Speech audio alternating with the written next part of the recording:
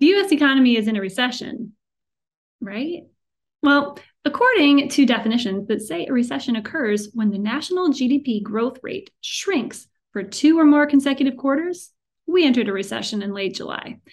So while the economy itself didn't technically shrink, the rate at which it's growing did decrease. Okay, all that to say, please trust me, I am not an economist, not by a long shot, but I am a marketer and a CEO. So all this impacts me a lot, just like it impacts you. Welcome to Casted's Amplified Marketing Podcast. I'm Lindsay Chupkema, CEO of Casted. This is the first episode of the Recessions, a limited series empowering you to think differently about your marketing, no matter the size of your budget.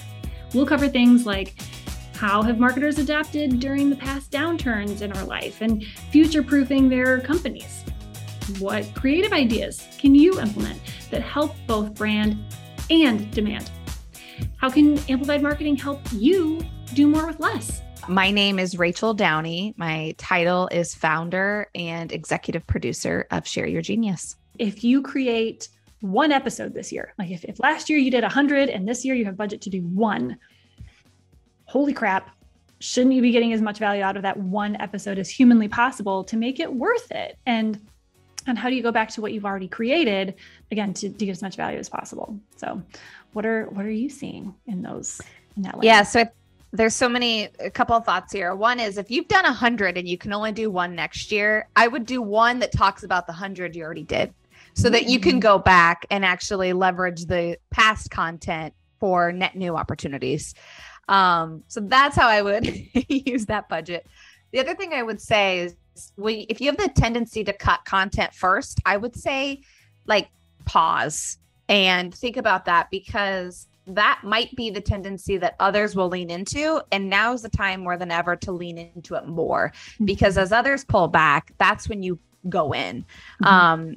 Podcasting is still, it always shocks me how immature the medium is for as long as it's been around.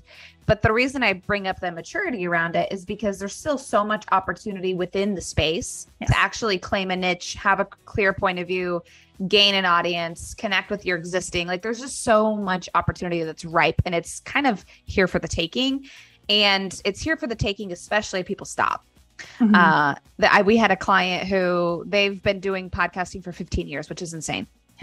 They've been doing podcasting for 15 years. And we'd always talk about, what's the success that you've seen? What are you doing that no one else is doing?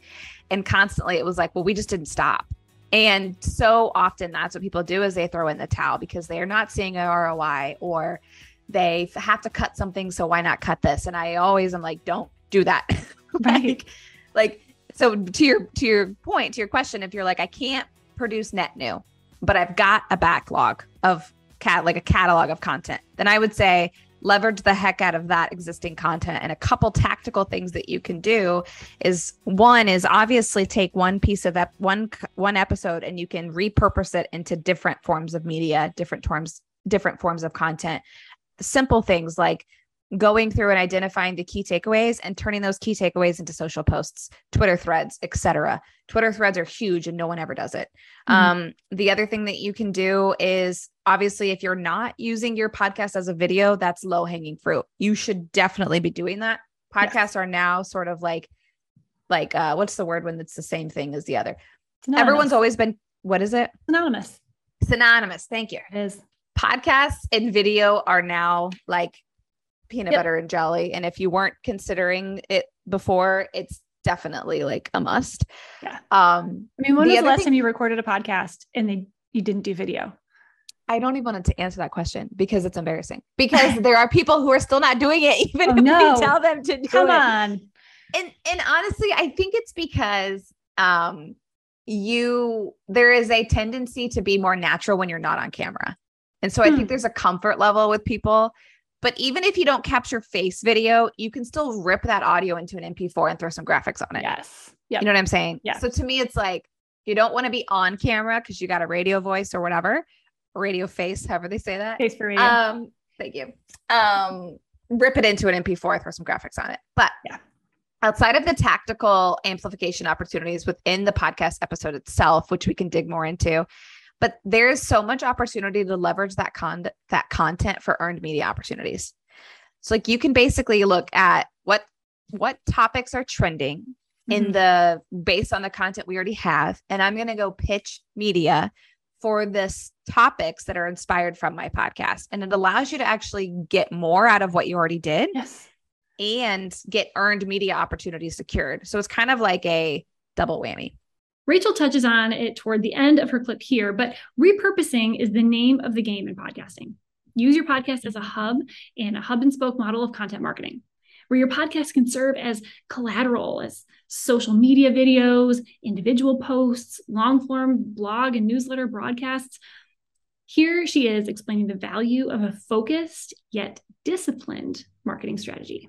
As a content marketer, we're like, what is our message? What is the thing that we want to be known for? What is like the drum that I'm going to beat until my fists fall off or whatever?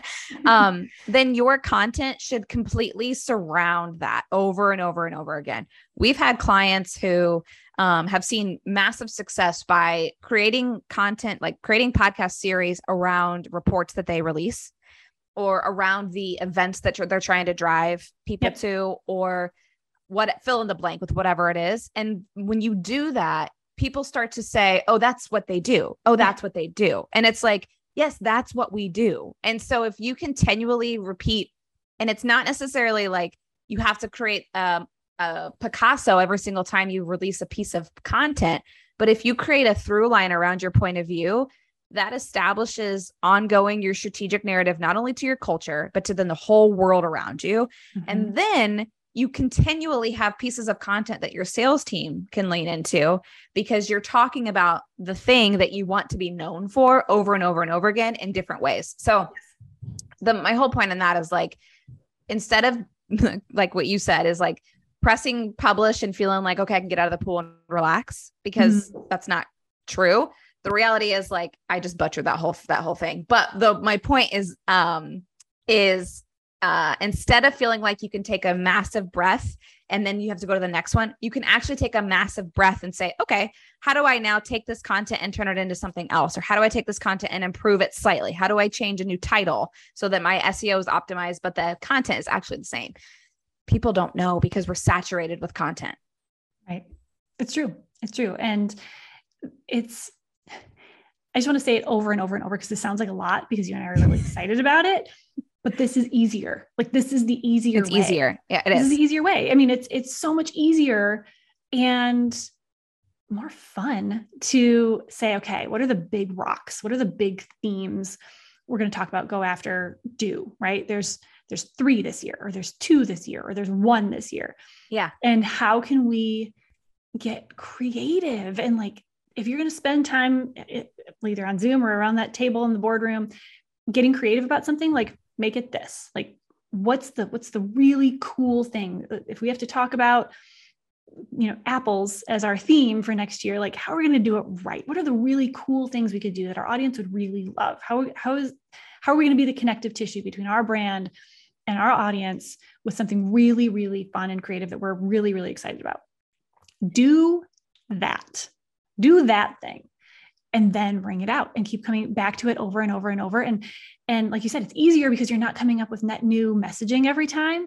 You're not having to enable the whole team over and over and over on the what and the why. It's just like, hey, here's this new way that we're reaching people with the same message. And it's more effective because you're getting in front of people. Again, this is what they do, just like you said.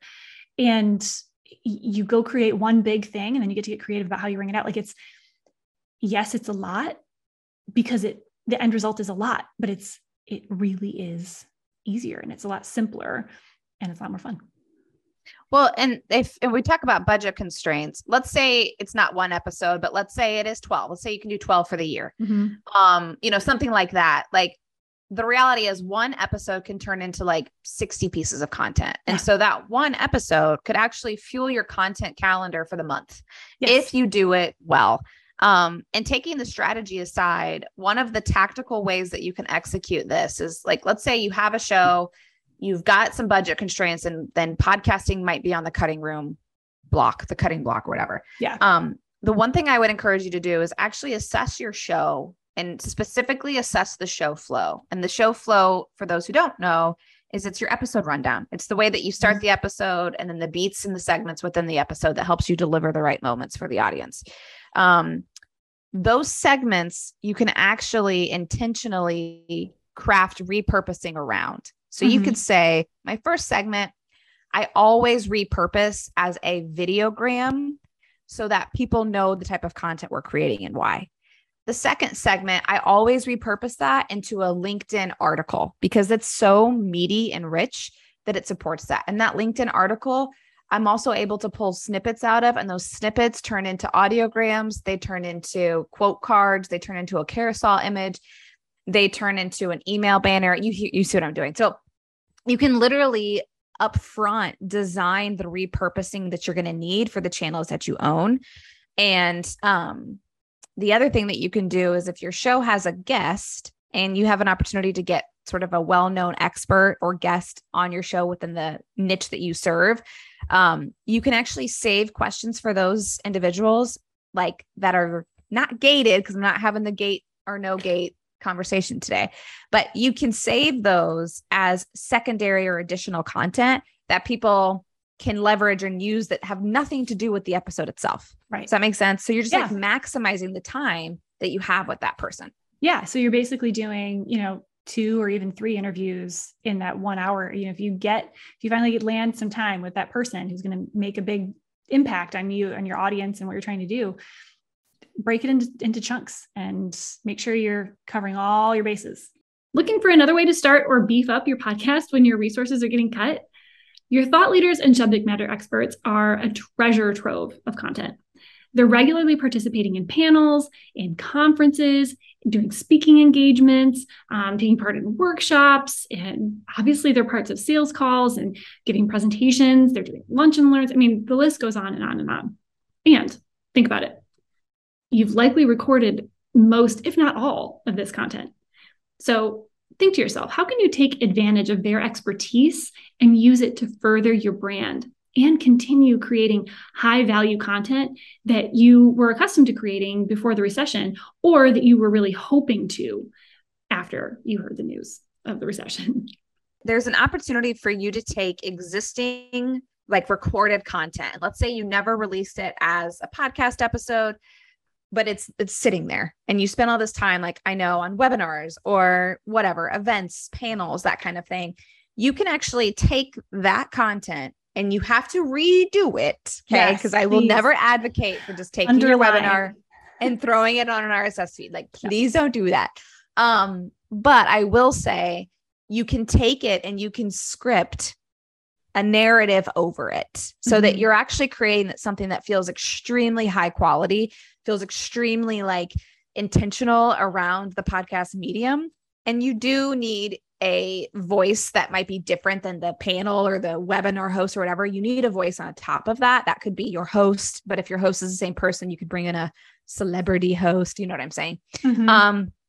But the idea is that you can leverage that content and you can create multiple series or seasons around that. You just have to craft the narrative through it. And there's a ton of great resources on how to write for audio specifically, but that's some low hanging fruit. And when it comes down to content, and people are going to roll their eyes, but people who are great at content take the time to be great at content, but you can use one medium to feed the rest of them as long as you take the time to intentionally design what that content is for those channels, how it will be different. But again, if you're stretched on resources and you're look, all I am doing today is paddling to survive, then do what Lindsay said at the jump, which is just reshare, redistribute, because nobody's paying that close attention to your brand and the content you're producing. So Rachel leaves us content marketers with some parting words and advice for an economic downturn. When others back out or pull back, you lean in, because now is the time to own your voice and your point of view in the marketplace. Because if you don't own that voice, somebody else will. And everybody talks about wanting to have a category, be a category creator, blah, blah, blah. It's okay, then you got to be known for something. So the way that you do that is you get on the mic and you practice what you want to say, you curate the heck out of it, and you amplify it. That was Rachel Downey, founder and CEO of Share Your Genius, podcasting from a marketer's perspective. Can you see why she and I get along so well? So reach out to Rachel via social media or email her at rachel.downey@shareyourgenius.com and get that checklist and future-proof your podcast and content marketing.